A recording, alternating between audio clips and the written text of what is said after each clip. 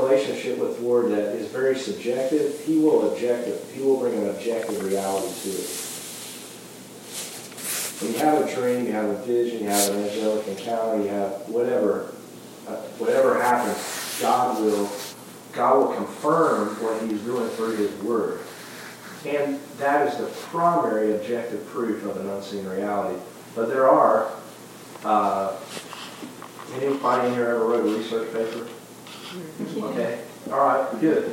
But, you have secondary source material. You familiar with this language? So there are secondary sources that the Godhead will use to speak with you. And also tertiary sources. Sources outside of secondary source material. Why do I say that? His primary source material is His Word. And His Word, okay, but He will use secondary source material so that you will know He's speaking to you. And this is really important because faith is the substance of things hoped for, the objective proof of an unseen reality. Otherwise, it must be held in suspicion. Okay, because anything subjective that it could be, an angel could come as an angel of darkness or a light. I just want to introduce the context of this with when we speak of subjective experiences, if they're not backed up by Scripture or backed up by God's Word, you should hold them in a subjective light for yourself. As you're growing in grace with the Father, He will confirm what He reveals to you by objective proof. And I want to make that clear because I think that what's happened in the body of Christ is so many people have got offended with this realm that we're going to be into today, heaven. Okay, they've either got offended or they dismissed it. That heaven is real. You know, that movie and book, am I right? Mm-hmm. They dismissed it as it's not a real place, or someone said, this is what God said to me. And you're like, I don't know about that, right? And that's okay. Because it needs to be objective, meaning that God's Word needs to speak to that unseen reality. So, did everybody understand that? In the introduction to this, if the Lord is calling us up into a realm, into the heavens, that we must be cautious and careful about that and be wise according to Scripture. Because where we're going to go today, together, that's a foundation that must be laid. The objective proof of an unseen reality. Why is that so important? Because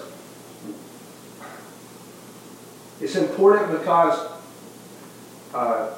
we can take the interpretation of prophetic revelation and turn it in a way that suits our own fancy, so to speak. Okay? And what that does is it ends up marginalizing us and isolating us from other people. Okay? And so when the Lord, and it can marginalize ourselves and cause us to be withdrawn and find a little place ourselves. And let me say this, your enemy and my enemy is hostile to this environment that we're actually engaging in today and what you've been engaging in. He doesn't want you to get a reality of heaven. Right.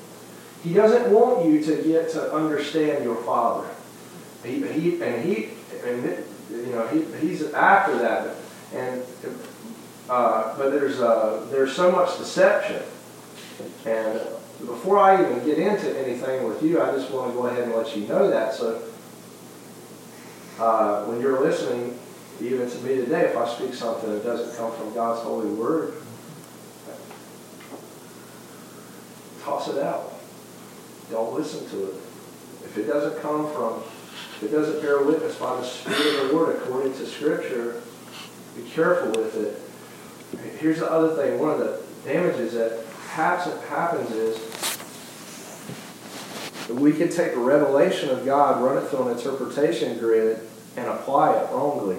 So if you're taking notes, revelation, interpretation, application.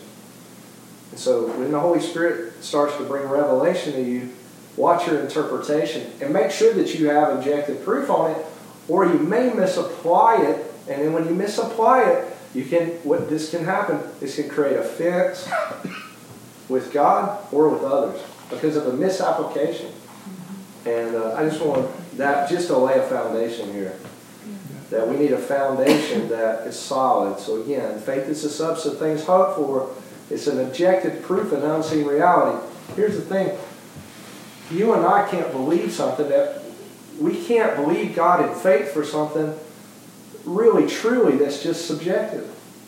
Like my feeling goes out for someone and I feel compassion towards them, but that compassion may be mixed with my own desire, but it may not be the word of the Lord on the situation, right? And so you got to make sure your revelation and your interpretation is good, or you'll misapply it. Case in point, Jesus tells the disciples, "Go to the other side," right, in the boat. Remember that? And what happens as soon as he tells them to go to the other side? A storm comes. Oh, Lord, I thought you said to go to the other side. Now, why did a storm come? You are the one who made the seas. You made the wind.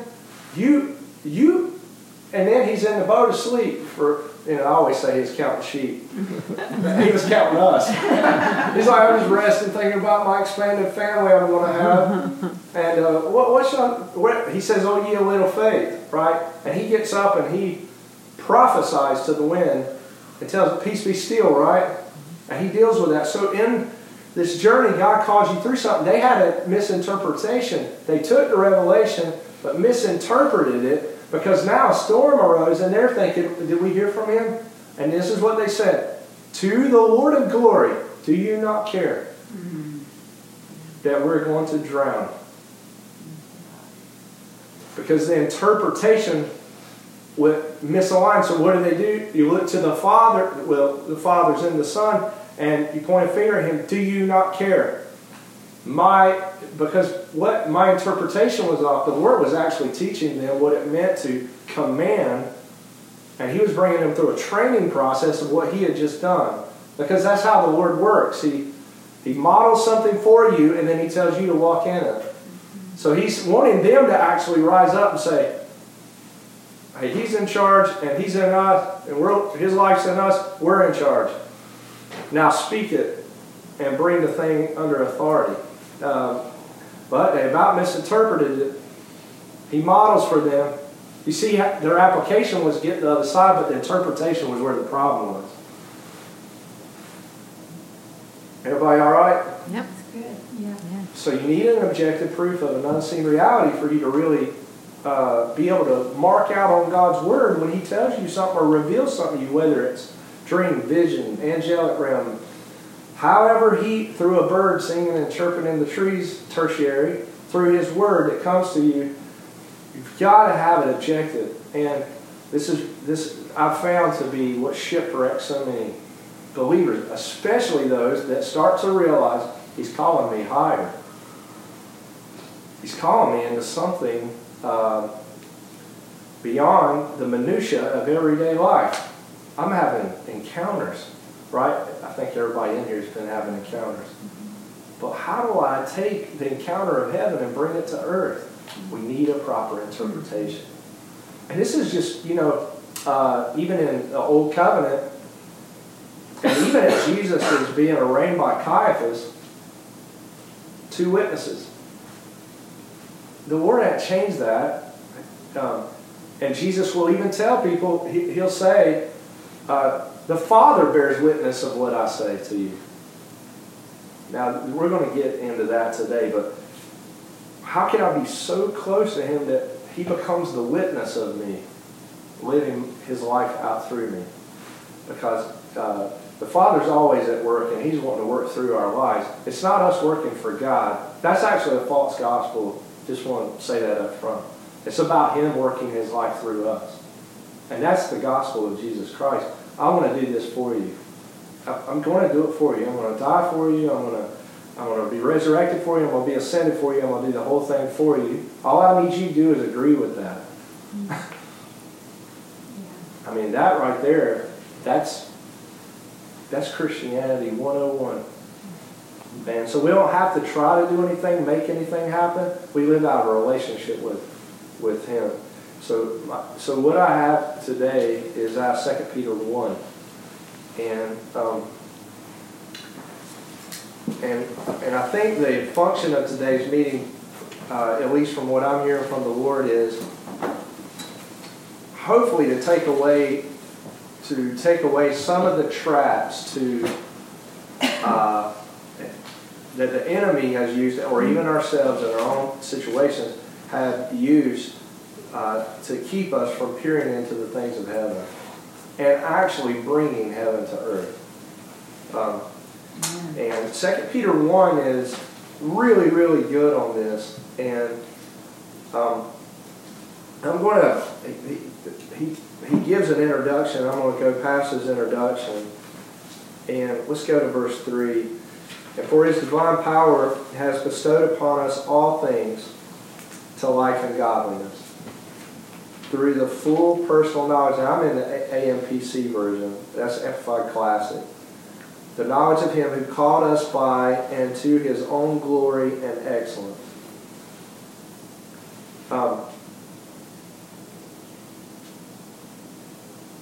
By means of these he has bestowed on us his precious and exceeding great promises, so that through them you may escape from the moral decay that is in the world because of covetousness, and become sharers of the divine nature.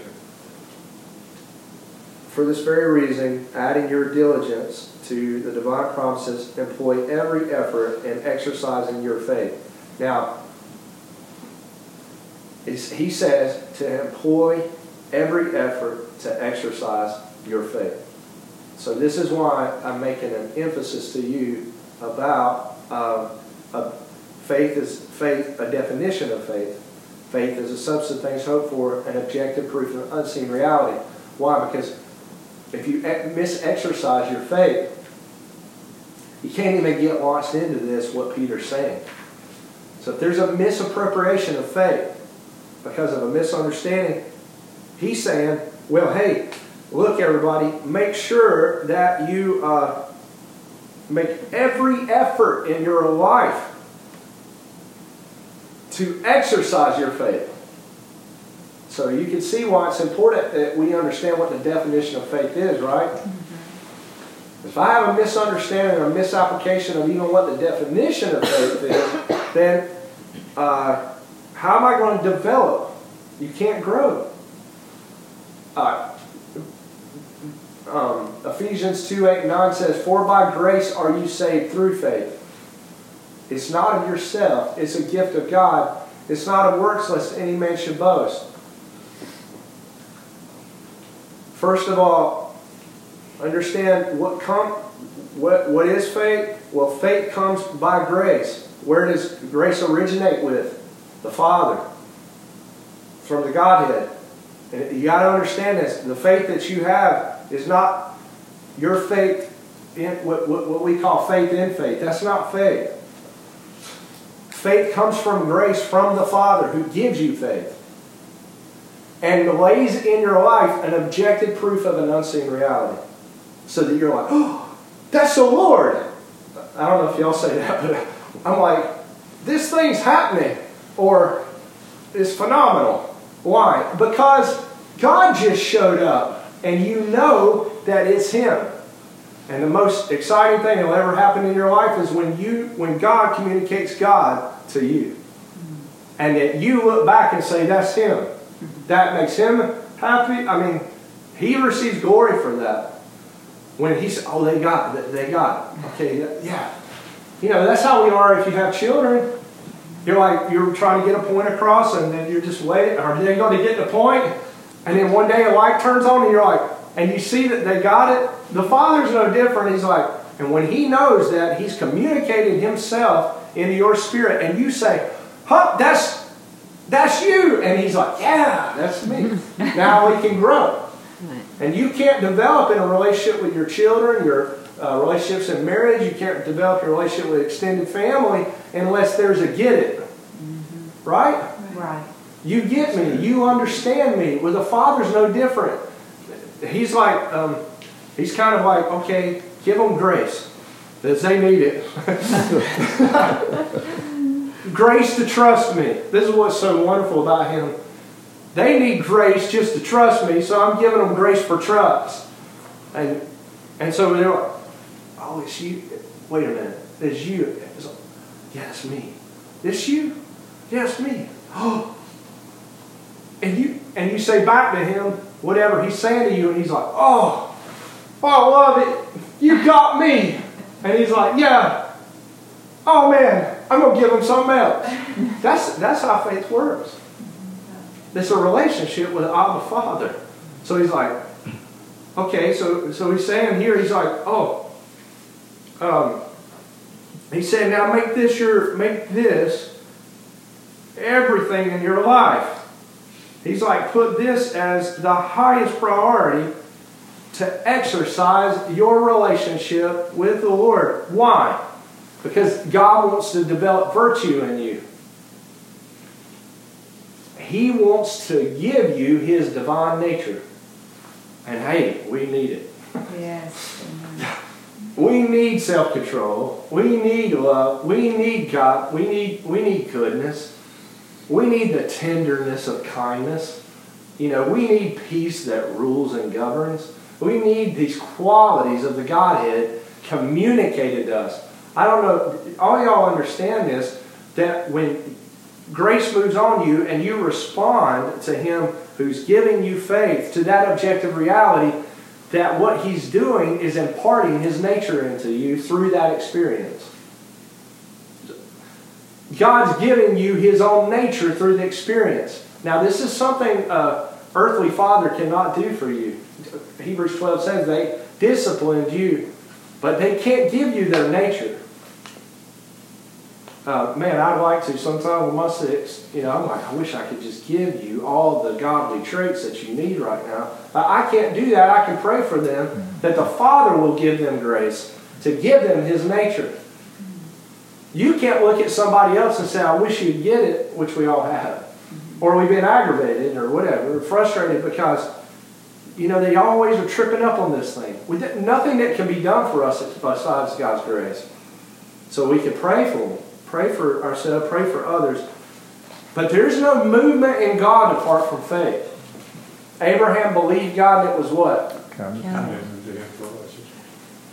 God called him righteous.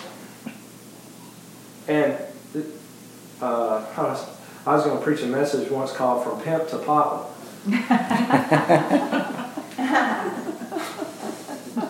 Abraham pimped his wife out. And God calls him the Father.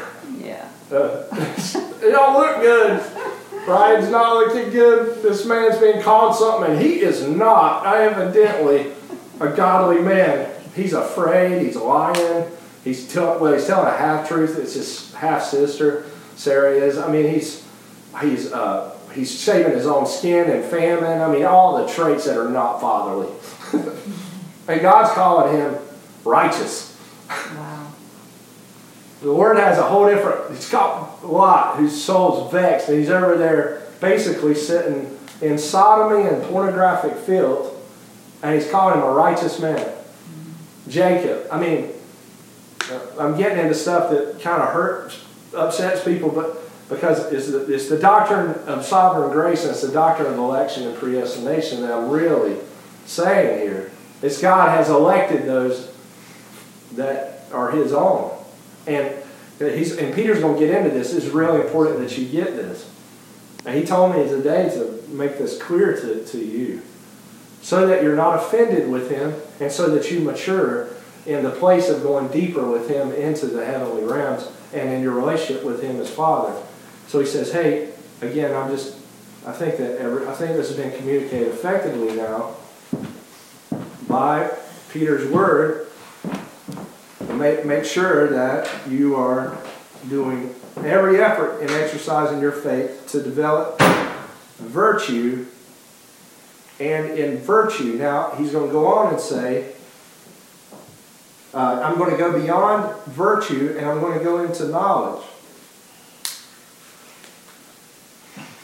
And I want to say this before I get down to this verse because the reason why I'm laying this foundation in this is the Holy Spirit said that many of you that are here today, or He's put this to me over there, He said, a lot of these, that you're actually engaged in this full well. You just need to be encouraged. And then, but we're going to get into some heavier stuff that's in 2 Peter 1. But he wants you to be encouraged because many of you are actually walking in this right now. I'm just here to encourage you to continue walking with him with a non-offended heart, because he's going to draw you into some deeper places in him. And he wants to set you up to come deeper with him. And so he says, so I believe that many of you have already been exercised in the Lord in virtue. Well, I don't believe, the Holy Spirit is speaking to me, that many of you are walking in godly virtue. Many of you are walking in knowledge and understanding of God's Word. He told me that you are actually exercising that knowledge, which is leading to self-control in your lives. You're learning what it means to walk in godly self-control. And you've been exercising the self-control that you received by grace through faith, and you're coming into a place with a steadfast heart, that your eyes are on Jesus, the author and finisher of your faith. I feel certain of this, that he said they have a steadfastness towards me. And that you've learned steadfastness through patient endurance of difficult places in your life. That you know this path. And that it is developing in you, and I can feel this in many of you, godliness. Or what they call piety. A godly nature. A nature that looks like himself. And in exercising godliness, it has brought you to affection towards your brothers and sisters, that you love them. And maybe you're surprised at that love. I am. I didn't know I knew how to love at all. I was completely self-centered, so I didn't really know anything about love. But when brotherly affection arises in your heart, you really love each other. And you're like, yeah, I see what you're going through, but I love you. I'm calling those things which are not as though they are, because I've received righteousness and I care about you. I think that you're really amazing in him, and I see something better in you than maybe what your circumstance is telling you right now, and I just want to call that out. That's called brotherly. That's an aspect of brotherly affection. Is you've got to pass the point of, I see your faults. You come to another reality of him, that love covers a multitude of sins. You're walking in truth, which is part of brotherly affection, because it must be truth with love. You're not dismissing confrontation with one another, because you must confront things if you really love. Like if you really love somebody, you really love them, you'll confront things with them. You don't just like, well, done with you. You've made my life hard, and you've hurt my feelings too much, and I'm done with you. I'm writing you off. Brotherly affection doesn't do that. But it comes and it says, you know what, this is bothering me in our relationship, and I feel like it is putting a distance between us, and I want to try to bridge the gap with you. That's brotherly affection. And then it says, out of brotherly affection is Christian love. And I felt the Lord said to me over here, he said, these qualities are yours. And he said, this group you're with today, these qualities are theirs. And increasingly abound in you. And they will keep you from being idle or unfruitful. Unto the full personal knowledge of the Lord Jesus Christ, the Messiah, the Anointed One. For whoever lacks these qualities is blind and spiritually short-sighted, seeing only what is near to him, and has become oblivious. Listen to this, because the enemy plays on this with God's people all the time. Has become oblivious to their that they were cleansed from their own old sins. Listen, like our relation, what happens? This happens in the church, unfortunately, so much that people start turning on each other and devouring one another, forgetting what they've been redeemed from themselves. Mm-hmm. They see the fault in the brother and sister and forget. Galatians speaks of it. He says, you're going back to Sinai. You went back to the law and you become a legalist. And Paul's and his admonition in Galatians is like, don't turn back to the weak and beggarly elements of pointing and highlighting all this in yourself and in others. Turn back to the grace that's been extended to you by Jesus. Turn back to that and turn away from this thing that is drawing us away from Christian love and brotherly affection. He's saying that those who have become oblivious to this fact, that they've been cleansed from their sins. You know, maybe when you're going through something with somebody and really rubbing you the wrong way, and you're really going through it, that you say, Lord, take me back to my salvation. Take me back to the day that you redeemed me when I was undeserving and I deserved death. I deserved hell. I didn't do anything to be saved. And this is something, you know, I believe with all my heart, that it was God who chose you, and it was God who saved you. It was God who justifies you. Meaning that the Lord himself decided to save you. And he's the one who came in and saved you when you were sitting there totally depraved, that would never choose God. You would never. There was an iota inside of you that would choose God at all. So he justified you freely, and what we call imputed righteousness. He imputed righteousness to you freely.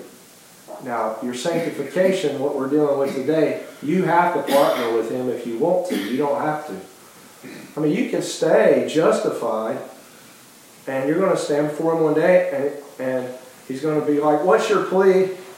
And you'll say, I plead the blood. And he's like, exactly. You may enter in.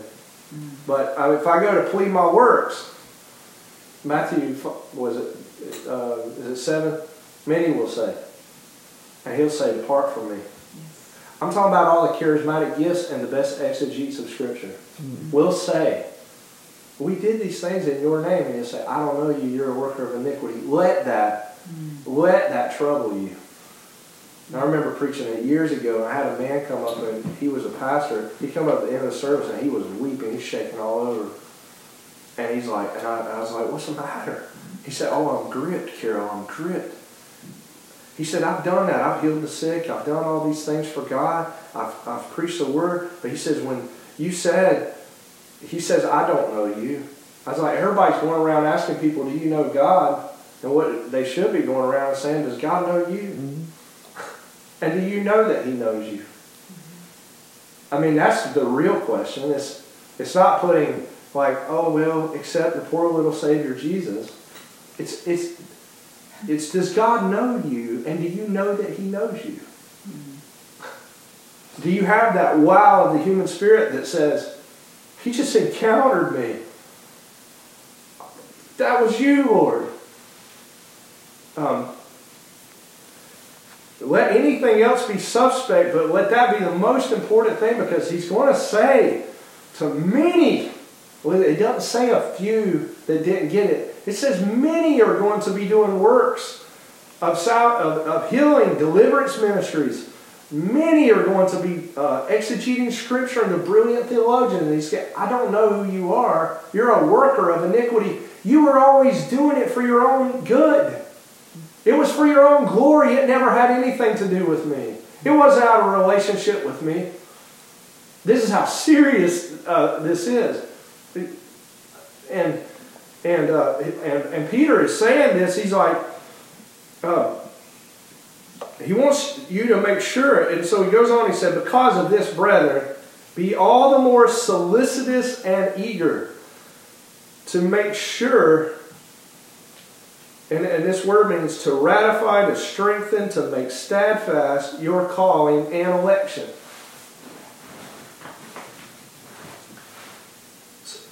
Peter's saying with eagerness.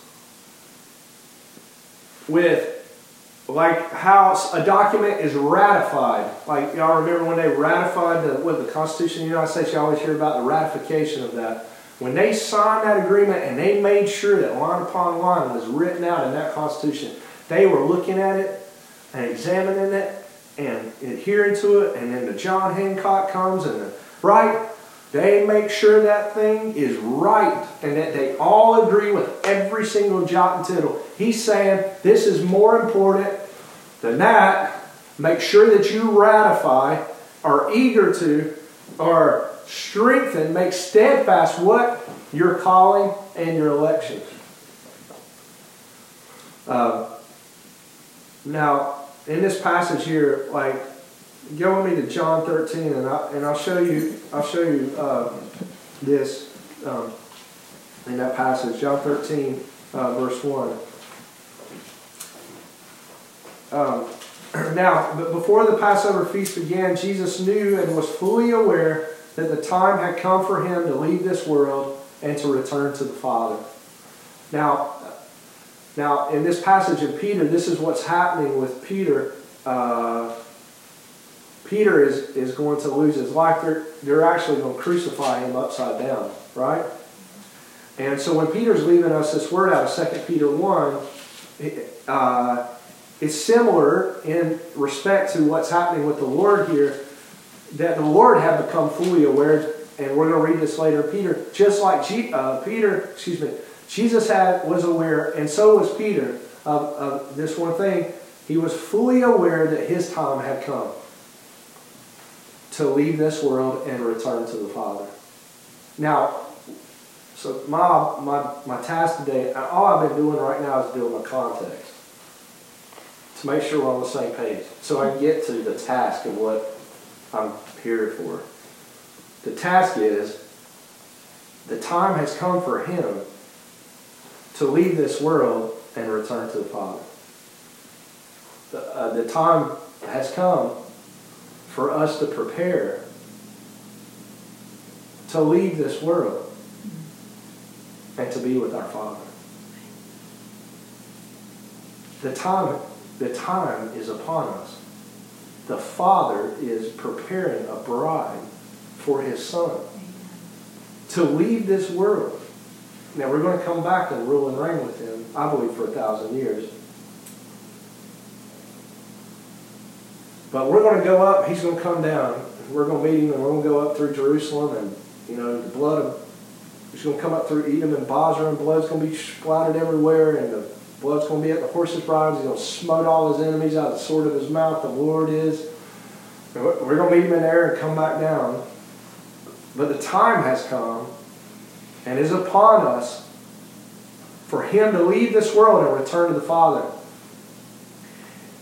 And he has loved those who were his own in this world. And, my prayer is that everyone on the sound of my voice is his own. He loved them to the last and to the highest degree. And it says, so during this supper, who's apparently there? Lucifer has put the thought of betraying Jesus in the heart of the Iscariot, Simon's son. That Jesus, knowing, fully aware, and this is what I want to highlight after building this context with you today. He was fully aware that the Father had put everything into his hands and that he had come from God. In one translation, that he had come from the Father and he was returning to the Father. And knowing that, with full awareness, he gets a towel, girds himself, and begins to wash their feet. Jesus had a revelation from the Father that I came from him and I'm going back to him. He had the revelation of what people call eternity past and eternity future, which is still outside of time, because the Father dwells, and the Word right now, outside of space and time. They dwell in another dimension that's outside of time.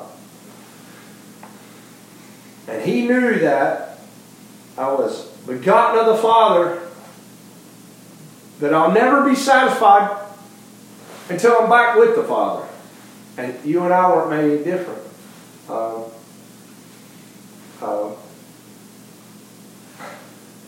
And this is hard for some people to understand, but I'll just tell you the experience I had, and I'll just bring this into this, and then I'll confirm it with Scripture because it has to be objectively true. But I was asking the Word about Job 38:6-7, and it says, and the morning stars sang together, and the sons of God shouted for joy. I believe that's how it went. And I said, Lord, what? I remember I was standing up on the mountain in Saluda, and I said, what's this passage about? And, subjectively, I feel like the Father, the Holy Spirit says to me, you were with me before time began. You were in me. And I sent you into this body that's corrupted by sin and is going through a process of sanctification. You were with me. And he shared with me that the greatest reality of the human soul is to go pre-Eden. That we would not be fully satisfied until we knew we come from Him, we're going back to Him. Because He's our Father. He's our Father. And nothing could ever meet the longing of the human heart except to be embraced by the Father. We need this whole journey that you and I are on is to have the warm embrace of a Father. Your identity completely restored. Your sense of well-being, to be hugged, to be embraced, to be His own special one. That the pains that we're all dealing with is saying, I'm not special. I don't count. I don't have greatness. Somebody's telling you how messed up you are. And you're like telling yourself how messed up you are. But the greatest affirmation of the human spirit is to be known that you're loved by the Father.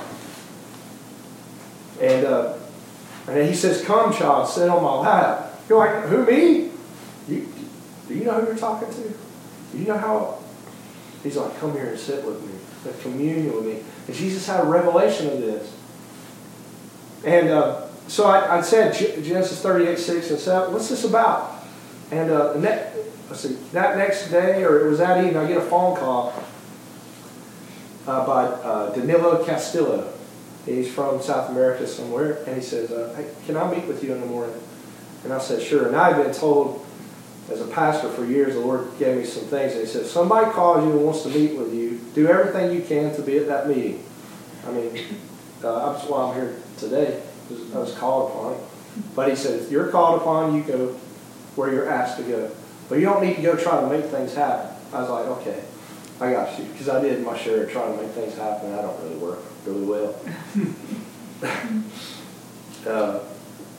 Performance-based idolatry and all that stuff is not the gospel. But, so the next day, Danilo Castillo and I meet at Barnes & Noble over in Biltmore Park. And he looks at me and he said, he looks around like this, like I was like he's CIA or something. And he's like, looks around, he's checking everybody around us. And said, you know what Job 38:6 means? And so I was like, oh, no, you're not. Because, and I hope you're hearing from this, ask the Father questions, and He'll give you an answer. I mean, I've been so thankful because I'll get answers sometimes like that. Now, they're not all like that, but you ask Him, well, He's the one that actually put the question there. And I don't know if y'all realize that, but He's creating events in your life to actually make questions so you'll ask Him. Because He wants to encounter you. So people don't understand that. They're like, oh, He's the one that made the question through the circumstance I'm in. So I'd ask Him the question so He can reveal Himself to me. The Father's like that. It's really cool like that. He sets it up all the time. So He set me up. And I'm like, Danilo looks around and he said, they think I'm crazy. Carol, it's called Genesis 0. You were with the Father before time began. Wow. And I mean, my spirit, man, I was like, I'm loved. Because you're just like, I mean, I live for this every day. If this doesn't happen to me for like 1 or 2 days, I get really discouraged. I'm in such a place with Him now that I have almost daily I have an encounter like this now. Question to answer, objective proof of an unseen reality, constantly. And wow, I'm like, oh. And I got hundreds of stories, thousands maybe, I don't know, stories, because I'm just like, oh, it's you, Father. Again, He's like, even driving over here, He's like, new prospects, over Mountain Vineyards, and I have all this encounter going on. I just came out of a meeting about this whole thing and don't even know that this is where all this is, this meeting day, and that's a whole other story.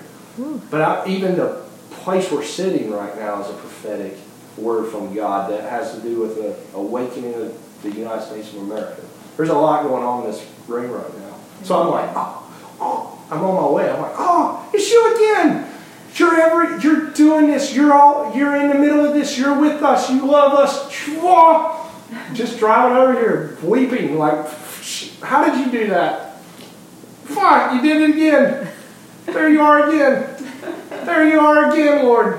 You know, and so I'm like, become like a junkie for this. You know, I'm like, I gotta have my next fix. Because without it, I just get kind of like, you know, where's the Father?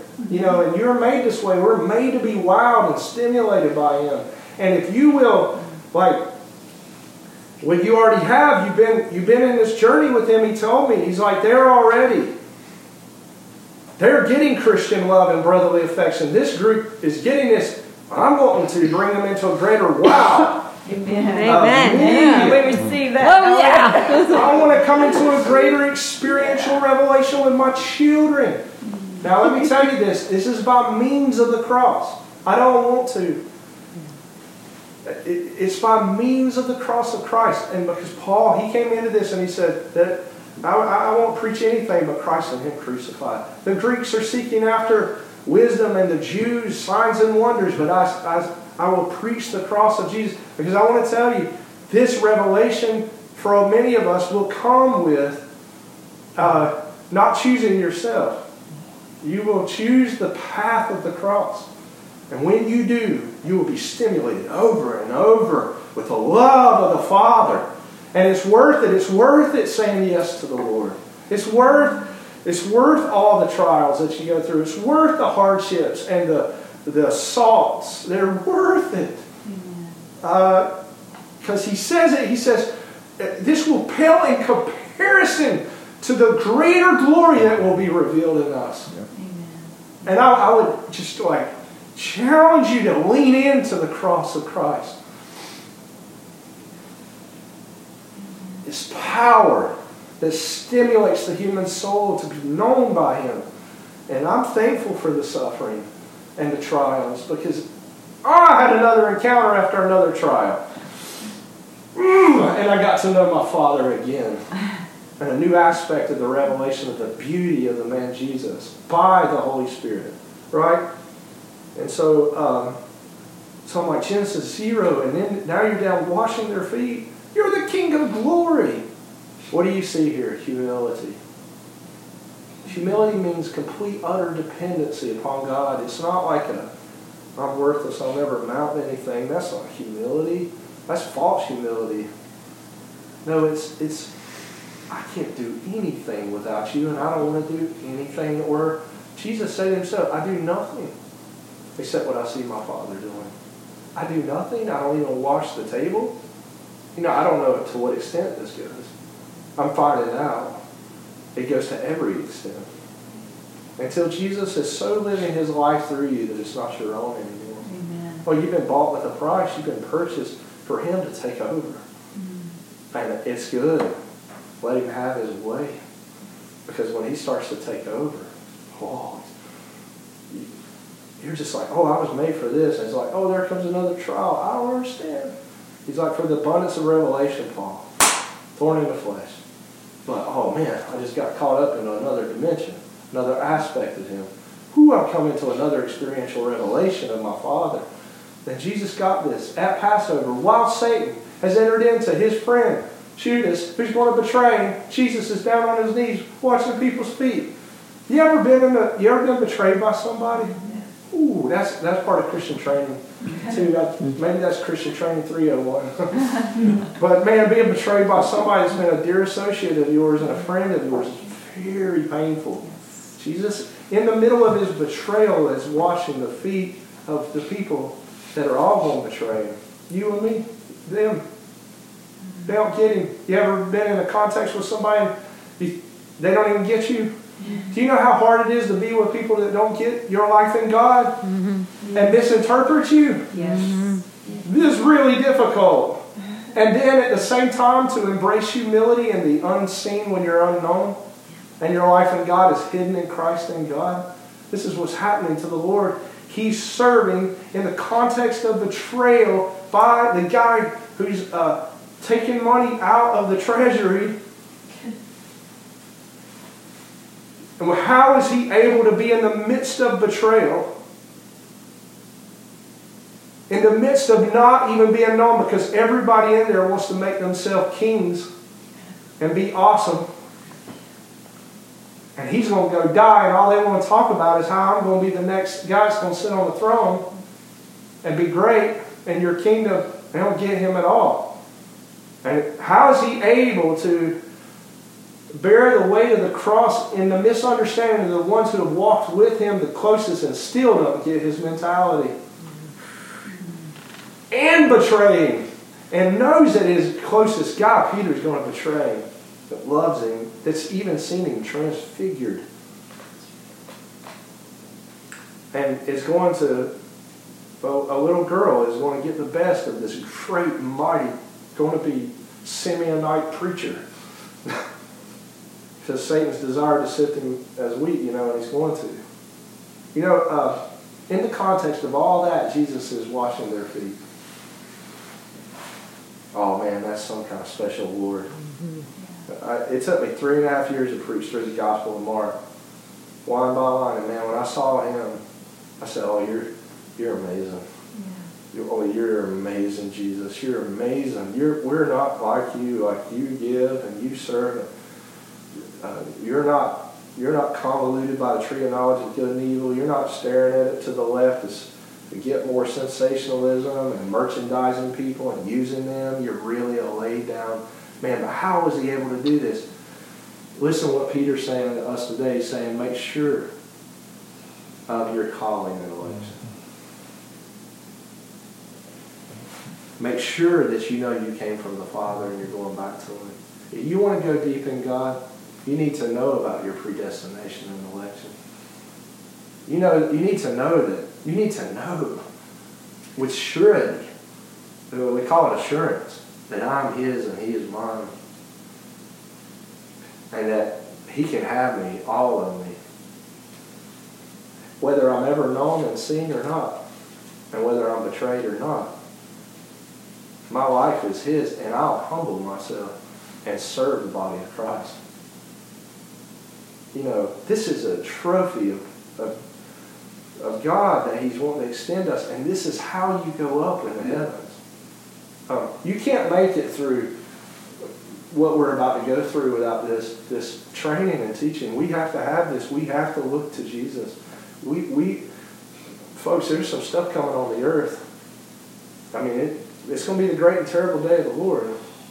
And Lucifer, he's just like he goes in there to make a betrayal. There's going to be a great apostasy. There's people that they're going to fall away because this message is so painful. Because really what people have been doing, they've been hiding out in the church to be seen. They've been looking for, they've been looking to be seen by men. They've been looking to assert their own rights and their own ideas. There's so much of this going on. And they've been working off their own experiences and not the Word of God. They don't have a relationship with him. And there's going to be this great falling away. And yes, there's going to be a great outpouring of God's Spirit. It's the great and terrible day. But you and I, hopefully all of us, we're just going to keep saying yes to his way. Because you will be betrayed if you haven't already. Brother, they'll turn against each other. People are going to turn against the people of God. And we have to have this grounded in us now to prepare us for him. But why is he allowing that? Because he wants to prepare us by sanctifying us and prepare us a bride without spot or wrinkle. This is the mechanism of the Father through the Son by the Holy Spirit mediating his life through us. Listen, when the Lord starts to call you up into heavenly realities, it starts to pull you into those dimensions. He's doing it, yes, for two purposes. One is for the purpose of your sanctification, to deal with iniquity that's inside of us that we were all born into. And the other one is to manifest his glory through you. Jesus' glory is manifested here. In this context, and we think, now how is his glory manifested in a dusty, little village somewhere where everybody's feet's dirty? It doesn't make any sense to us. I thought His glory would be seen in these big events. And I'm not saying they won't. But He didn't come to Moses like that. He's in a little bush. It's not in a big tree. We may miss God because maybe He doesn't come in the big grand thing. Maybe He's coming in. You know, I found this out. We have these meetings and stuff, and sometimes people, you know, there are people in the room sometimes nobody sees. I don't know if you've ever been that person. I think all of us have been that person at some time. And sometimes those people have the greatest word of God sitting in their mouth. I mean, I learned this because I have little widows that nobody sees in the room because they're not showy and seen and everything. Come up and say a word. Or some people that even have a really bad dialect or can't speak effectively or whatever, and are sort of mumbling or seem insane and have more of God working in them than some of the greatest preachers I ever heard. And if you don't have eyes on to see through humility, the eyes of that, you'll miss God. I've actually got to watch this pastoring after a decade. I've got to watch people literally, the Lord will let me watch them miss Him. And then I said, I'm going to tell Him. He said, no, you're not. You can't tell them because they won't even listen to you if you did. And I said, oh, Lord, is this like Lazarus caught up in the telling him he wants to go back and tell his 5 brothers? He's like, similarly, yes. Even if you were to come and tell them, their pride would resist what I'm trying to say to them. And this is really hard to deal with when you want to go help someone and you can't, because the Father Himself said it won't make a difference if you talk to them or not, because their soul is resisting the humility that is required to walk with me, to see me. So one of the things I hope you're getting from this is my unseen life before God matters to Him. I don't need to be seen. I don't need to be heard either. Because my private life and devotion, that's why He says, go into a closet. Let your arms not be done before men. He tells you, I'll reward you openly. Because one day the reward's going to come. And I'd like to see everybody seated on thrones with the Father. You know what I mean? One day it's going to be seen for what it is. We may be really surprised. Did you learn to love? You know, like you mentioned about Bob Jones. I mean, did you learn to love? And I love this because in Peter, he doesn't have these big-eyed personalities. In the body of Christ, it says, oh, that person is going to be awesome in the presence of God. No, there's no big eye in front of God. There's no big personalities that's going to be like, I mean, we don't know, and I heard one preacher say this, we don't know how God's going to look at Billy Graham or Billy Graham's nanny. He might look better at Billy Graham's nanny. I don't know. How do we know? You know, we might not think that because we all think that's an amazing man of God and He's done a great work, but we don't know how God views things like that. We don't know how deep His heart went in love. We don't know. And so there's hope for all of us in the grace of God. It doesn't diminish anybody. And the Word doesn't do that. It doesn't matter what your vocation is. It doesn't matter what your gender is. It doesn't matter what your nationality is. It doesn't matter. It matters that when He moves on you that you say, yes, Lord. Oh, but that one's painful. You said give that away, or go send that person a card, or they mistreated me. He's like, just say yes. You're like, oh, I don't like the way that feels. I feel like they don't always say. He's like, say yes to me. So you can't do that without. I remember in 2007 when I had an encounter with the Lord about election and predestination, and it so wrecked me. I don't know if I'll tell that story, but it so messed with me because doctrinally I didn't buy into that. I thought, well, everybody's been chosen by God and all this stuff, and I'm going through Romans 9 in my Greek exegesis class, and well, I'll just tell you, I was because this was significant and it has to do with today, but I was offered a job by my brother-in-law Lucas at this lady, Mr. and Mrs. White house, to go remodel an attic space. And I was finishing up the remodel on it, and I was painting the walls. And And I'm in Romans 9, and I'm in the sovereignty of God. I'm in Dr. Roland Graham's class in the Greek on Romans 9, and I'm going through the passages in my head about the potter's clay. And he's made some vessels for honor and some for dishonor. And I'm like working this out in my head, and I was like, oh, paint the wall, and I'm just like struggling with this passage. I'm like, up to Romans 8, I was fine. Romans 9 through 11, I'm struggling. And I'm like, I can agree with Romans 1, I can agree with Romans 2, I can agree with Romans 3. But when I got to Romans 9, I'm like, like tweaking out. And the Holy Spirit just, whispers this to me. He said, what if I told you it was true? And I literally hollered in that room. If that's who you are, I can't serve you. That you've elected those for you and others not for you. I can't deal with that. I just cannot deal with it. And I'm not here to try to deal with it right now with you. I don't know that I still can deal with it. But I just was sitting there, and he said, well, I'm going to make it easy for you. You're a 1, 2, 3 kind of guy. Now, what I'm saying here is Peter's word to us, make your calling and election sure. Make sure, deep down, you wrestle with what I'm telling you. Please wrestle with it. He says, wrestle with it. Get steadfast about it. Ratify it. This issue that I'm dealing with right now that Peter was dealing with. Because it is foundational after Christian love that this foundation is established in you. Make sure of it. Why? Make sure the Genesis 0 reality. Make sure that you come into a depth of God that you know that you were in Him before time began. Make sure that of your predestination and election. Make sure. Because I'll tell you why it's so necessary. Because of what we're about to go through, you won't be able to stand up under it. You'll get offended with God, the Father. You will. I'm telling you, you'll get offended with Him when things don't, your interpretation don't go right. If you don't understand deeply, because you'll think you have something to do with it. Hear me out in this. If I have something to do with my salvation, then I have something to do with it. Like I chose God.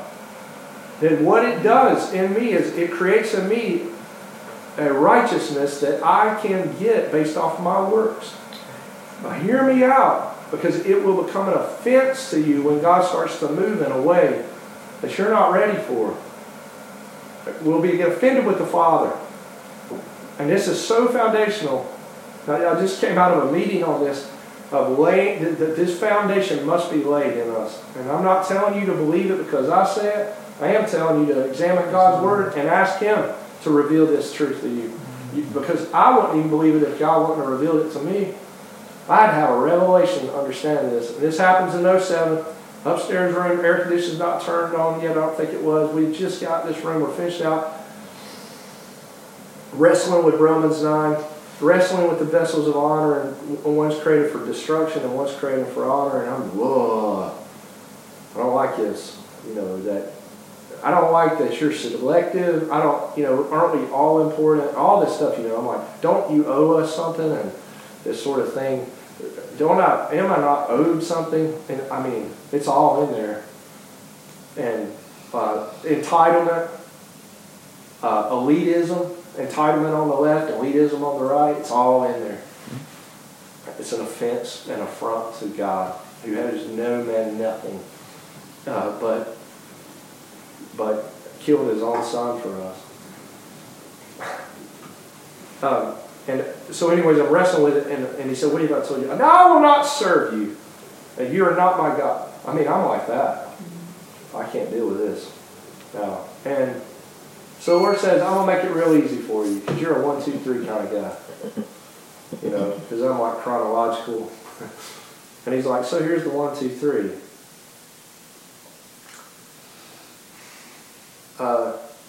Who created your brother-in-law? Or who got you this job? I said, Lucas. He said, who created him? I was like, you did. Okay, we're doing good. Or it's like, we're doing good. Okay, so now, would you agree with me, son, that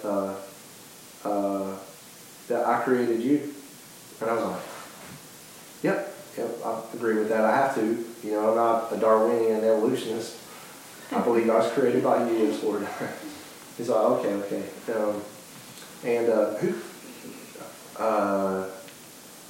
Who told you to go to Gordon Conwell Theological Seminary? I was like, oh, I knew it was him because I was like, I'm not going to seminary. And I had this encounter with him, and I knew to go there. And I thought they would all be just academics, and it wasn't. The rest of the world was there. I was really surprised. But it was a wonderful experience with the Lord. I mean, Dr. Coleman, he got down on his knees and read us Revelation with his tears in his eyes. And he's the guy over world evangelization. And I mean, when I said him, me and my buddy, we ran to the prayer room and took our lunch and just cried out to God because we got so touched by a man of God who's up at Harvard preaching right outside of Harvard. And it loves the Lord, tender, godly, silver-headed man who wouldn't even take his income and use it, but lives in the dormitory with the rest of the kids so that he could sacrifice his life. And I saw the life of God in that man. And, you know, and so I had a lot of wonderful experiences at Gordon Conwell. And so, again, I mean, Greek exegesis on Romans 9, you know. And he said, so I told you to go to school there, right? I said, yeah. He said, so you would say that I'm the one that told you to do that, right? He's like, yeah. He said, and who do you think has helped you with your schedule? And I was like, well, so far everything's been you, Lord. You? You're in control of everything. I'm like, you, Lord? And I knew that to be true. Because I got in at the last minute by the skin of my teeth and flying right into it, and it wasn't like something I could have pulled off. I was fortunate in the way I got in and got all my stuff ready, you know, for the school and all that. I was like, you, Lord, it's you again. So he'd say, it's not you? And I was like, yeah, it's not me. He's like, oh, okay, Mr. and Mrs. White, who created them? I was like, all right, Lord, are we on repeat here? He's like, you, Lord. And he said to me, he said, Miss White picked out the paint that you're using right now, right? And I said, yeah, she had to have Benjamin Moore. She had to have the most expensive ones come out of my budget. Yeah, she had to have the $50 thing of paint instead of the $27.50 can of paint. I was like, that was Miss White, Lord. She picked this out. And he said, I'm rolling the paint while he says this. He says, what's the color of the paint? Folks, it was potter's clay. Wow. Oh, wow. And I tell you, I fell down on my knees and I wept like a baby. Because it just hit me all of a sudden. You love me? You know, oh, Jesus, you saved me. You know nothing's good about me. And it just hit me and I worshiped him. I really, really worshiped him because I knew him to be my Father. And I knew that there was nothing different about me than anybody else. So, the frozen chosen is what they've been called a lot of times. When people arrogantly talk about election and predestination out of an arrogance, they don't really know him, maybe. Now that sounds like, how is that possible? For the people who promote this doctrine and yet are arrogant about it. You won't be arrogant. It's the most humbling doctrine that there is. The doctrine that says, I picked you. That's humbling. When you know, well, I don't know what happened to those 875 people. I mean, don't you know that Noah was probably feeling that? Yeah. Like to a place of insanity maybe, that Noah was really experiencing something. Like, why am I 8 and no more? It wasn't that God didn't deliver the preaching of Noah. 120 years, preacher of righteousness. They didn't turn towards the Lord at all.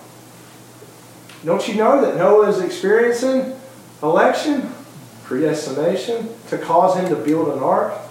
I mean, hey, what would cause a man where there's rain never been on the earth to do something like that? Yea, it was a word from God. I'm going to kill everybody. Not until you've done a lot of preaching, though. They're not going to turn their hearts towards me. Their hearts were evil towards him. None of them. You know, you say, well, I don't get it, God. And I'm not asking you to get it. But Peter is saying, get it. I'm saying that every realm of understanding, for me, the foundation upon which was built in me in 07 before our ministry began, this was the foundation upon which I had learned from him before I was even allowed into ministry. And because ministry shipwrecked so many people, I think, and there's been so much abuse and wrong, and it's not from him. There's so much stuff going on, and it's not God. Yeah. I mean, it's not the Lord at all. Right. And if you take notes, go listen to Howard Pittman's Placebo. Go listen to it. Please listen to it. Listen to what happens to the man in 1979 when he's taken up to the throne and what the Lord tells him. It shook me so bad. My wife and I was weeping when I heard that message. Because he said the Lord sent him back and threatened him. He had 35 orphans. Was running for political office, was a pastor. And he gets up to heaven and the Lord tells him, your works are an abomination to me. Wow. Why? Because they weren't done in faith. All he was doing for the orphan, for political office, for the pastorate, was done for his own glory. And I mean, it scared him so bad. He talks about that. And it scared me. And I met Howard Pittman. And I was just like, man, that testimony shook me up. I was like, this is not a game that we're playing here with our souls. This is not a game. This is serious. And also it's filled with joy. I don't want to act like this is all serious. He's good. He brings gladness to our heart. But this is a serious thing that we're dealing with today. Peter said, Jesus modeled it. Know where you come from and where you're going. Know it deeply. Okay. Now, that's a foundation. What time is it? Okay, so now I've built my context. Now we can talk about something.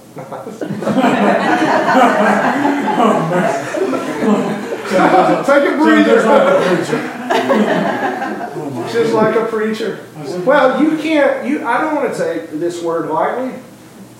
The Lord doesn't want us to take it lightly. He's saying don't take it lightly. He's saying don't be. He says again. Now we're in verse 11. Watch this. You're going to love this. How Peter gets into this. Thus,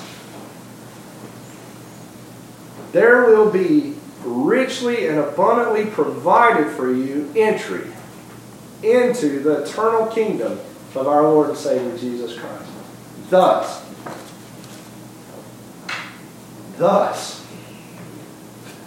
this is the entry mechanism to heaven. So I intend, Peter says, always to remind you about these things. And the Lord sent me here today as a reminder of these things. Why? He's saying, I want to talk about this all the time. Peter's so serious about it and cares so much about it. He's like, I intend to always tell you about this. I intend to keep rehashing this out with God's people. Although indeed you know them and are firm in the truth that you now hold.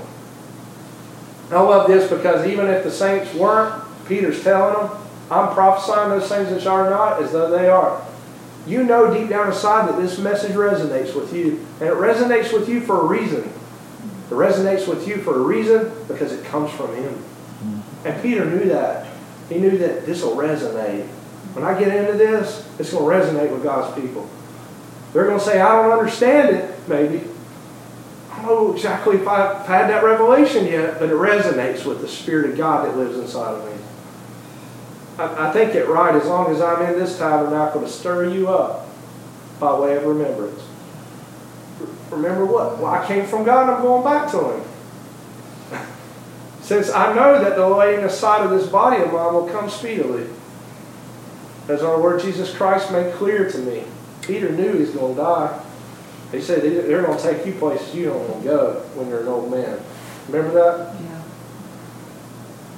But that's not a good feeling. You know, like, John, what do you like that guy? What are you going to do with him? Well, that's none of your business what I'm going to do with him. I'm going to tell you what's going to happen to you. Oh. Moreover, I will diligently endeavor to see to it that even after my departure or I'm deceased, you may be able at all times to call these things to mind. And I think in the context too, the Holy Spirit spoke this to me too about verse 15 today. Because you, I don't know if all of you have experienced this, but with Lisa's passing. He highlighted verse 15 to me because of Lisa's passing. And I'll let you like work that out in your spirit. I don't have to like take all this and explain it to you. But he says, I diligently endeavor to see to it that even after my departure, you may be able to call these things to mind. I'm not saying all the things that happened because of why, because of Lisa's passing. But we've entered into this meeting today, have we not? The Holy Spirit's the one who spoke this word. Because you've tasted something of the aspect of decease. Why? To cause us to diligently go after Jesus. I mean, to call to remembrance. To call to remembrance Him. That her life's testimony is Him. Yes. Right? Yes. Why? Because the world wants to encourage you and me to call these things to mind. To make our election and our calling sure. That this isn't a time to come into an offense with the Father. This is a calling towards the Father. Her life compels us Yes. to Him. Amen. For we are not following cleverly devised stories when we made known to you the power and the coming of the Lord, but we are eyewitnesses of His majesty, grandeur, authority, and His sovereign power. For when He was invested with honor and glory from God the Father, a voice was borne by Him, the majestic glory that overshadowed by a bright cloud. This is my beloved Son, in whom I am well pleased. We actually heard this voice. You know what He's talking about? Matthew chapter 17, Transfiguration of Christ. Okay? We heard a voice that was born out of heaven. For we were together with Him on the holy mountain.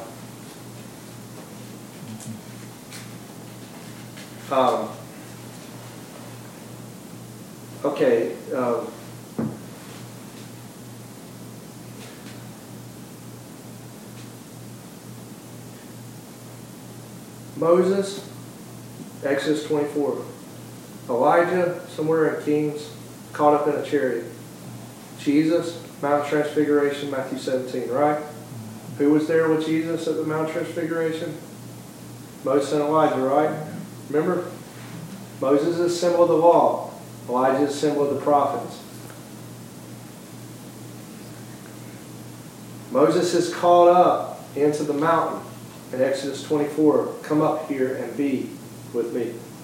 He will see the Lord and receive the tabernacle instructions that He will put into Israel.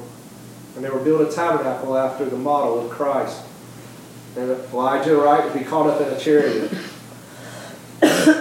It all happened at the same time.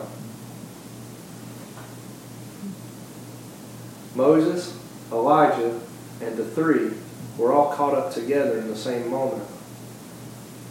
The moment outside of time that now is. Now, I don't know if that blew your circuits, it blew mine.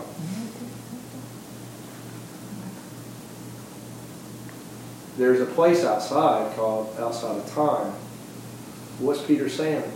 He's saying, look, there's a foundation that has to be laid in the soul so that you can start to come in and apprehend the kingdom outside of time-dimensional space. And if you study this, and I've taught this 4 times since I've been in ministry because it was revealed to me like 10 years ago. after my experience with election and calling being made sure, predestination and election, I had an experience with the Lord where He literally told me to turn Exodus 24 and Matthew 17. I didn't even know my Bible. Like now, I know it a little bit better, and you'll see the same experiences. It says on the seventh day or after 6 days, there'll be a bright cloud there with Moses and the Lord. There'll be lightnings and a brightness. And I remember saying to the Lord, y'all were all together at the same time. I'm like, sort of like, Moses is like so many thousand years before this experience. And Elijah's 1,000 years, whatever. I don't know my exact dates on it. Years before. So I was scratching my head. And I'm sitting there and I'm like, I don't understand this at all. And I knew the Holy Spirit told me to turn to those. And I knew the occurrences were the same. And I knew that they matched. There's a cloud there, and there's a bright light, and there's a seventh day, and there's this whole thing, and it's on a mountain. And I'm like, it's the Mount of Transfiguration, and He's up on the mountain. And I'm like, oh. He said it's all the same at the same moment. And Moses and Elijah sitting there, and Peter, James, and John sitting there. And then I hear the Father. This is my beloved Son in whom I'm well pleased. You know what Jesus tells them after they all get off the ground, scared to death? When they hear a thundering voice of the Father come down, He said, don't tell anybody about this until I'm resurrected. Elijah's coming, and he's going to restore all things. Well, Peter, he's going to be preaching the gospel after Pentecost in Acts 3. He gets down to verse 21. He says, Jesus is retained in the heavens until the restoration of all things. And go back, and Jesus just told him, Elijah's coming, and He's going to what? Restore all things. Jesus has a retention on Him. He can't come down here until the restoration of all things. The spirit of Elijah is coming on the earth. And you know what it is? Malachi 4, 5, and 6. And He will cause the heart of the father to turn to the children, and the children to turn to the father. It's going to be the greatest orphan movie you've ever seen. Father is going to get his sons and daughters and restore their hearts to Himself. He's going to restore family. This is His agenda. He's like, as magnificent as that restoration is. Well, it really struck a chord with me when I go back to my original calling. Tikkun Olam means the restoration of all things. I was like, Lord, what are you trying to say? He's like, one day you'll come outside the little church and you're going to tell God's people. You're going to tell them, love one another.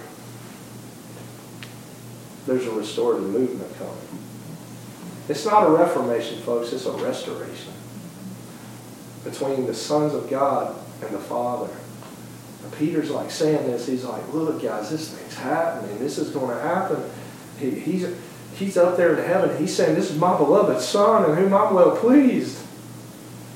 And we're like, you are? You're pleased with Him, and He's living His life in us. And it says, in Hebrews, it says, He's not ashamed to call us brethren. You're not ashamed of me. Have you looked at me? I don't look half as good as you do. I don't even look good. I'm looking pretty bad right now with all my mess, I'm not ashamed to call you my brothers. He's the firstborn among many brethren. Right? And so, you see this whole thing. And I want to share this experience. I get caught up into the second heaven. I go up into a portal. Now, you got to understand, I've never been into a portal. I've never been in the second heaven, don't know anything about it. We were worshiping the Lord. And all of a sudden, I'm at this milky, silvery lining, and it's moving. And I bumped my head up against the second heaven. And I was like, I'm sticking my head in that thing. So because, I like stuck my head up in it, and I see thick black, moosey kind of material and like light going through it. And the strange thing is when you get caught up, you're in yourself, but you also see yourself. And that's why Paul said, whether in the body or out of the body, I don't know, because it's both. You're like in your eyes, but you're seeing yourself in your eyes because you're in another dimension. And all of a sudden, I'm in this place, and we're in a ministry setting, and the worship leader's going, and I feel the pain of the people in the room. Well, I'm their pastor, and it just draws me right back down out of the second heaven, and I go to minister, healing and love to everybody, and tell them who they are, and reinforce their identities and all that. And I'm like, man, I don't want to go up and say heaven, but love your people, Lord. And the next day I go back, worshiping the Lord again. There it is again. There's this silvery lining moving. And I'm like, I'm going in the same again. This time I took my hands and put in it, and it went out. And I start spinning in the air in a circle like this, with my arms and legs out like that. And I said to the Lord, is this what you called me for? Because if I'm a portal opener, it's like, is that my duty to be a portal opener? I'm feeling kind of. He's like, no, tell the angels to come hold the portal open. Well, I spoke a word in tongues, a different word than like intercessory or intimacy with the Father. Some kind of word came out of my mouth. And then I see two angels come with their wings, and they go hold this portal open. And I'm like, all right. So I go up, and all of a sudden a golden ladder appears. And I'm like, this is in 2015. A golden ladder appears, and I'm like, oh man, it's Jacob's ladder. Daggone. There that thing is. But I'm starting to kind of get like, am I going insane? Is there something wrong with me? Have I really lost it now? My friends are going to think I'm crazy, and I think I'm crazy. And so, but I'm like, I'm climbing that ladder. So I go over there, get on the ladder, and start to climb up the ladder. And a thumb and a forefinger comes down out of the heavens. And it's as big as my body, the thumbnail is, and the finger. And it's got this little cube box in the hand. And I said, I need a Bible verse. Because I'm going tweaky. This is what happens. This is why they put them on the 13th floor and stuff. I'm going to Broughton. This thing's over. I've done lost it. The enemy's attacked me so much I've literally lost my ever-living mind. And the Lord speaks to me. No, James 1:17. Every good and perfect gift comes down from the Father of lights, of whom there is no variable or shadow of turning. And I'm like, oh, it's the Father. It's his hand. It was a thumb and a forefinger. It's his index finger.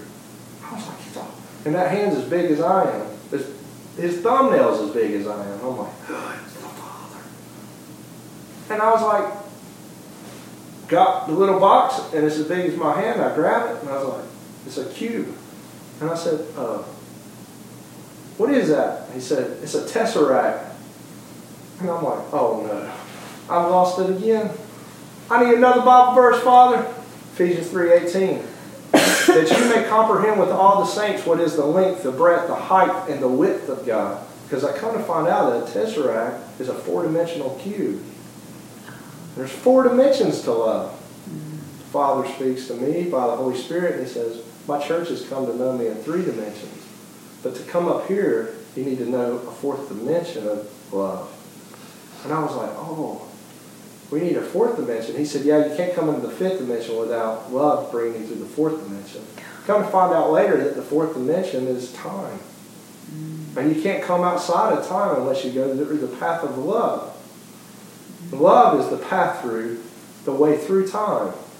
Love is on the other side of it. I was like, oh, well, I hope the body of Christ could get this, Lord. He's like, yeah, because that's what Paul was talking about. He needed to come to find out later that the Tesseract cube is what and you can study this yourself, but the tablets of the law that were built were a cube that was broken in half. It's a cube, and it comes off of the foundation of the throne of God, which is sapphire, because this cube was glowing blue, and it's off of the word in his language, the primordial block of the foundation of the heavens. And Moses received that cube, and in it was the law of God. I'm receiving it, the royal law of love. receiving this cube. And anyways, I had a lot more experiences. Started getting caught up. And never experienced anything like that in my life. Haven't experienced a lot of that since then. And I learned that one of the things that now mind you, Peter's talking about this in 2 Peter 1. And he's saying, and I'm saying to you, that once you've got brotherly affection and love, Christian love, make sure your foundation is secure in knowing that I am elected and predestined. Because listen, you can't come up into this next environment without that foundation in your soul. Let me tell you why. Because the enemy was attacking our family so bad. Like hell to pay. And I want to be real with you. It was unreal difficulty in our family. Unreal attacks.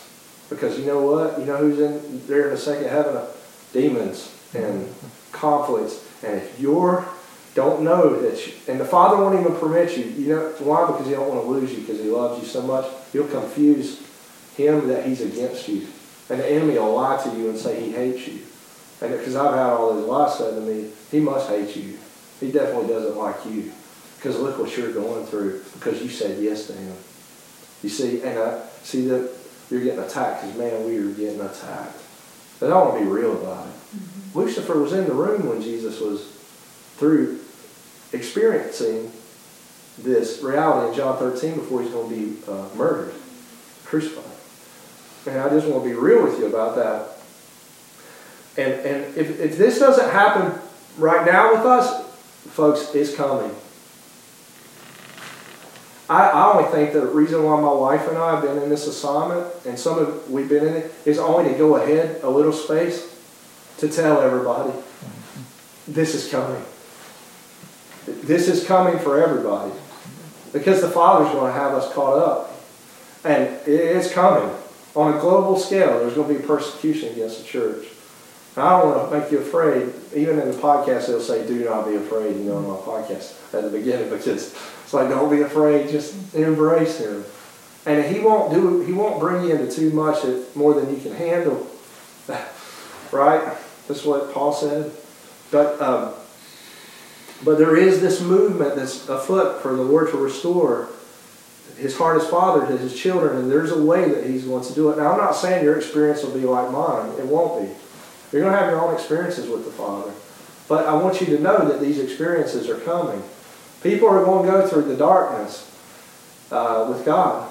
They're going to experience Him in tough places. Many of you haven't already. Because He's putting love into you. And this is how He does it. I use the word sublimation. You're partaking of the divine nature is like this. It's in Psalms 4:1. It says, He squeezed me and rolled me up so that He could expand me. So, for greater revelation of the heart of Father for you. And so, please don't be afraid. Do not fear, because, perfect love casts out what? He that is made perfect has no reason to fear anymore, because he's been perfected in love. Because there is coming a place where the world, like Paul said, the world has nothing in me, and I have nothing in the world. What did he mean by that? He meant the world system wants nothing to do with the likes of us. And I don't want to have anything to do with the likes of that world system. He's saying, I've been crucified with Christ. It's no longer I that live, it's Christ who's living in me. And so there is this call to go up. And I pray today that you see this laying in of, don't let something steal your brotherly affection and your Christian love. Fight for it. Hold to it. Be steadfast about it. Number 2, make sure of your election and your calling. And know this, that this is the will of God, even your sanctification. Be faithful in your election and your calling. Get to know. And if what I'm saying to you today, you're like, oh man, I don't have that experience at all. ask the Lord to give you it. Ask Him that He would solidify you in knowing your calling and election. Ask Him. It's not something I can do for you. I can speak of this, and maybe there could be an impartation here today, but it's going to be a realm and a reality He's going to have to bring you into. If you've had that experience of knowing you came from God, you're from the Father, you're going back to the Father,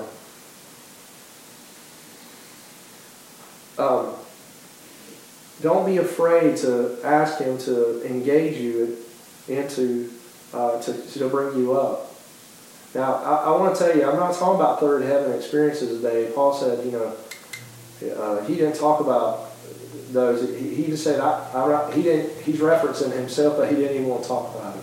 I'm talking to you about second heaven experiences. And as for me, I haven't had many third heaven experiences. I've had some things happen. And I've had a lot of revelation about the third heaven, but I haven't necessarily experienced it. And I don't know that I'd even talk about it. However, there is an experience in the grace of God to be, for God's love to come into us in a whole new capacity. And there's a place in the Father that is outside of time.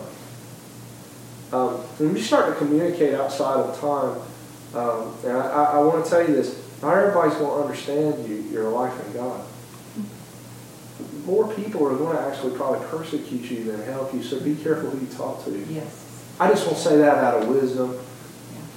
Be careful who you talk to about these things, because it can create undue circumstances in your life that doesn't need to be there.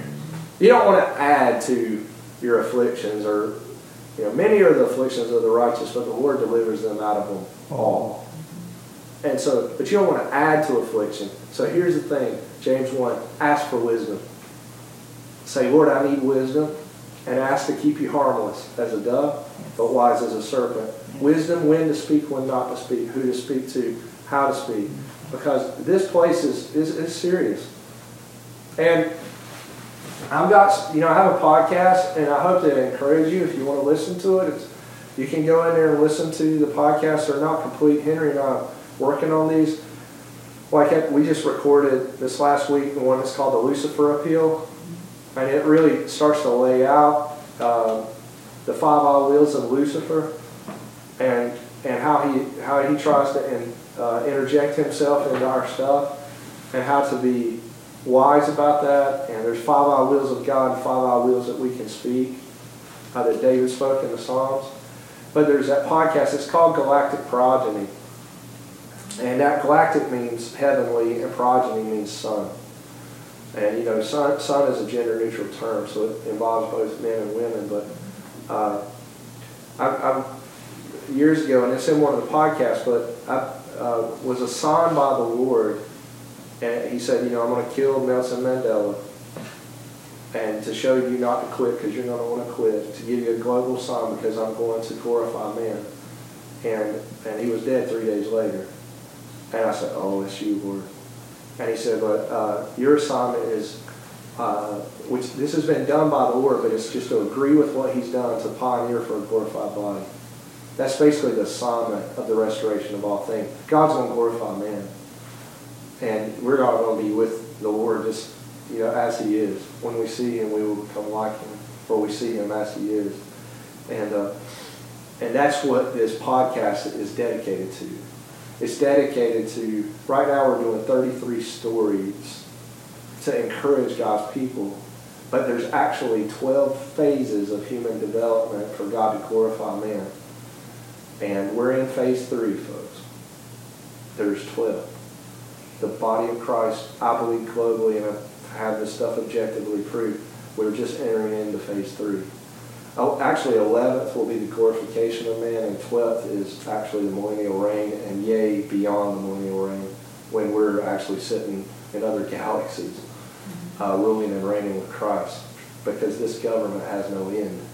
Isaiah, chapter 9? And so we're entering into phase 3, and phase 3 is going to be a great display of the glory of God. But after phase 3 is going to come a lot of other stuff. And so I just want to encourage you today. I hope this has been encouraging. to, again, continue in Christian love. Make your election and calling sure, because and don't be afraid to come up with the Father and ask Him. Ask Him all the questions that you have. Ask Him questions all the time. Some people are told, like, to children, be seen and not heard. And if you were raised like that, know that that's infecting your ability. Don't listen to that mentality, because that is not the mentality of your Father. Ask me questions. I don't care if you're angry in asking Him or sad. Ask Him. Because He loves and delights in wowing you to tell you answers. If He doesn't give you an answer the next day, wait, you're going to get one. One other encouragement. You're going to have to go blank slate in prayer for this to work.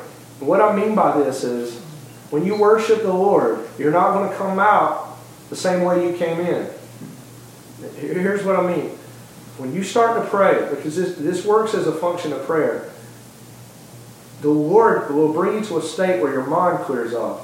You've not effectively prayed if you're still in the same condition that you began in. When I was a kid, we used to knock each other unconscious on purpose. I don't know if you knew that, but I don't want to spank you, Dad. But we were doing this, and you basically pull up on your friend, and then when you wake up, you don't know why you're laying on the ground. And we got the biggest kick out of this until we did it to this one guy. Well, we did it at the school where I was going to school. We did it to this kid in the bathroom on bathroom break, and let his head pop the floor, and he's bleeding and everything, and that scared me a little bit. And then we did it again out of one of our youth events at the church. One of the kids stayed locked up, Clint. He stayed locked in that place for like 15 to 20 minutes and went out of his mind. It scared me. I never have done it since then. But he became Wolverine, and he was gone. He was eyes were rolled back in his head for 15 minutes, and I thought, we've done messed this. Oh no, we're all going to jail and everything. And I told the guys, I said, never again, because he popped out of it like 20 minutes later, out of a complete delusion. So anyways, but about prayer. He's going to need something again. About prayer. And I learned this. It's okay to thank the Lord and praise the Lord and come into His courts like that. But listen, go to the place of quiet. Do not start talking a bunch when you're talking to God. Like, you need to listen. Okay, so you get into this place. Everything I've learned and gained an understanding of God was off this kind of prayer. I worship Him, I praise Him, get crazy about Him, love Him, tell Him how awesome He is and all that. But then, zip it and be quiet. Because you haven't even entered into prayer until the quietness enters into another realm. And it's kind of like going to Narnia or something. You go through a closet door or something. And then all of a sudden, everything clears off. And we're going to do a podcast on this called Blank Slate. But you go basically blank mind, blank emotion. And you're just still in His presence. And He'll start communicating. He starts talking. And then everything I've got's come out of that place. So the mechanism of this works like that. So petitionary prayer a lot like, Lord, we need a new car and I got to pay my bills and all that stuff. It's legit. But it's servant-based, not son-based. A son doesn't do that. He already knows what we need. And even if it is all being out of order and you can't straighten it out, you got to move into a place with the Father beyond that. And so it's just like, you steal yourself. Now I learned this through even no worship. Or reading the Word or no Word or reading the Word with worship. And I'm for all of them. Worship with the Word, enter in. No worship, no Word, just waiting in His presence. He'll come. Sometimes it takes an hour, sometimes it takes 2 seconds. Even what I got from you today, I said, I'm not doing anything like she said. It's just like, this is where you're going, 2 Peter 1. It's just like, we were already there. And I was like, oh, these people love you. I don't have to battle through and go through all this stuff. Oh, Jesus. This person's got 18 demons in him, and that one's he's mad at his wife, and I mean, I hear all that stuff. Sorry, but it's like this person's done this, and that was bad about that, and this one's upset because they're offended, and it's like, Jesus, can we just get there? So apparently we're in great company because like instant, the Holy Spirit and the Word of the Lord is in this home. And I'm like, oh, Jesus, that was easy. No battling. And so you go there with him in a private place. Glory. I never know what he's going to say. You won't either because you're blank slate.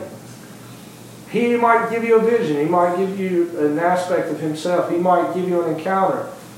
Let me tell you this. When you come out of blank slate and you come back into normal life, watch it. Because not always, but enemy might be prowling on you and go, "Apa!" And the person you thought loved you now all of a sudden is mad at you. And I don't know what it is, but that happens. And it's for the purpose of humility. But don't get upset at that person or that situation, and they probably don't even know what they're doing. Most likely, that's when you say, privately, don't say it out loud, "Father, forgive them. They don't know what they're doing." Because that creates another conflict. Because they're going to say, "Oh, you're trying to say that I got a problem?" And you're like, "Yeah, you got a problem." "Yeah, I got a problem." "I don't have a problem." "Yes, you do have a problem." And then it just goes all to pieces. If anybody's experienced this, I know everybody in here has. But go blank slate. Just wait and worship him. Say, "I don't know." And because Jesus said, I do nothing except what I see my Father doing. Jesus modeled a blank slate mentality. Wait a minute, he's God man. Yes, he is, but he does nothing. And Pooh said that. And Christopher Robin. Oh, okay. I know this is like so profound, isn't it? The very best of somethings come from nothing. All right. Thank you, Lord. Thank you. Thank you, Jesus, today. Oh, man. So awesome, Lord. We just bless you. Just pray you just even move right now and confirm your words in our hearts. Confirm your word to us, Lord. I just pray, Holy Spirit, that you would just... There's some situations in here where there's renewal happening right now because you're embracing your divine, your destiny in Christ right now. You're saying, yes, like I get this, and you resonate with me, Lord, and I want you more than life itself.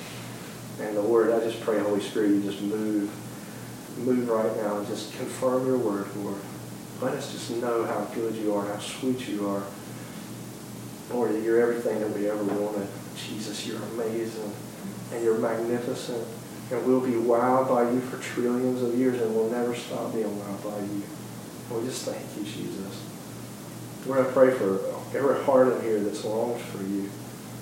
Lord, I pray that wherever these foundational steps are, I pray you would meet our hearts. And I thank you, God, for answering the questions that are actually in many of us right now. Just pray that you would give encounters, Lord, that would answer the question. One after another, Lord. Knock the questions down. Highlight and wow us, because you're the one who created the question through the circumstance that we just went through so that you could interact with us. Help us to see your wisdom in that so that we're not offended by you. And Lord, for those of us that have been betrayed and rejected, I just speak, Lord, right now, just healing. Healing for you in the place where you felt rejected. You're rejected because you're different, marginalized and isolated. I just pray right now, Jesus, that we would have the word on our mouth that would speak forth what you're saying in wisdom, God, when you speak to us. Grant us wisdom to know when to speak and when not to. When to hold it and when to fold it, Lord. How to come in and to go out. Lord, give us wisdom for coming in and going out like King Solomon prayed for, and great leadership. I just pray that over everybody right now, that you know how to come into his presence and go out, how to be human and how to operate in the divine nature. Pray you give us the wisdom for that, Lord. How heaven and earth comes together, Lord. How to bring that together inside of us. May you receive all the glory and all the honor that you are due. May the Lord bless you. May the Lord keep you. May the Lord make his face to shine upon you and give you peace. Amen. Amen. Amen. Thank you so much. Wow.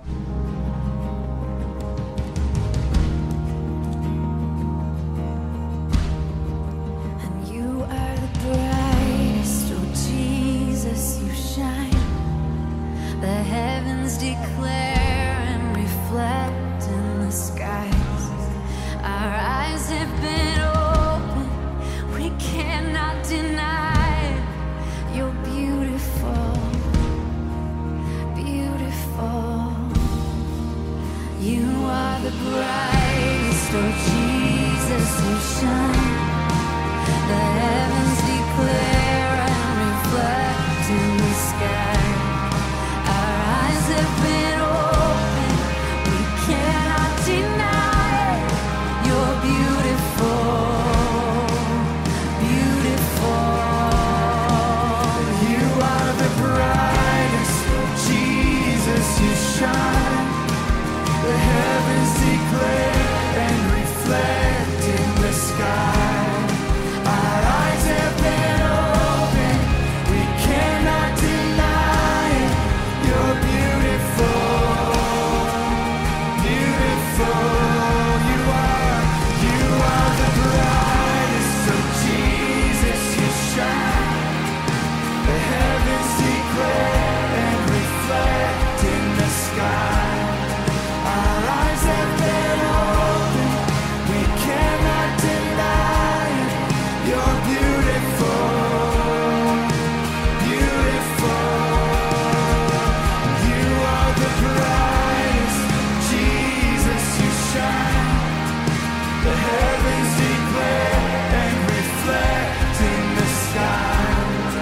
Our eyes have been open, we cannot deny it. You're beautiful,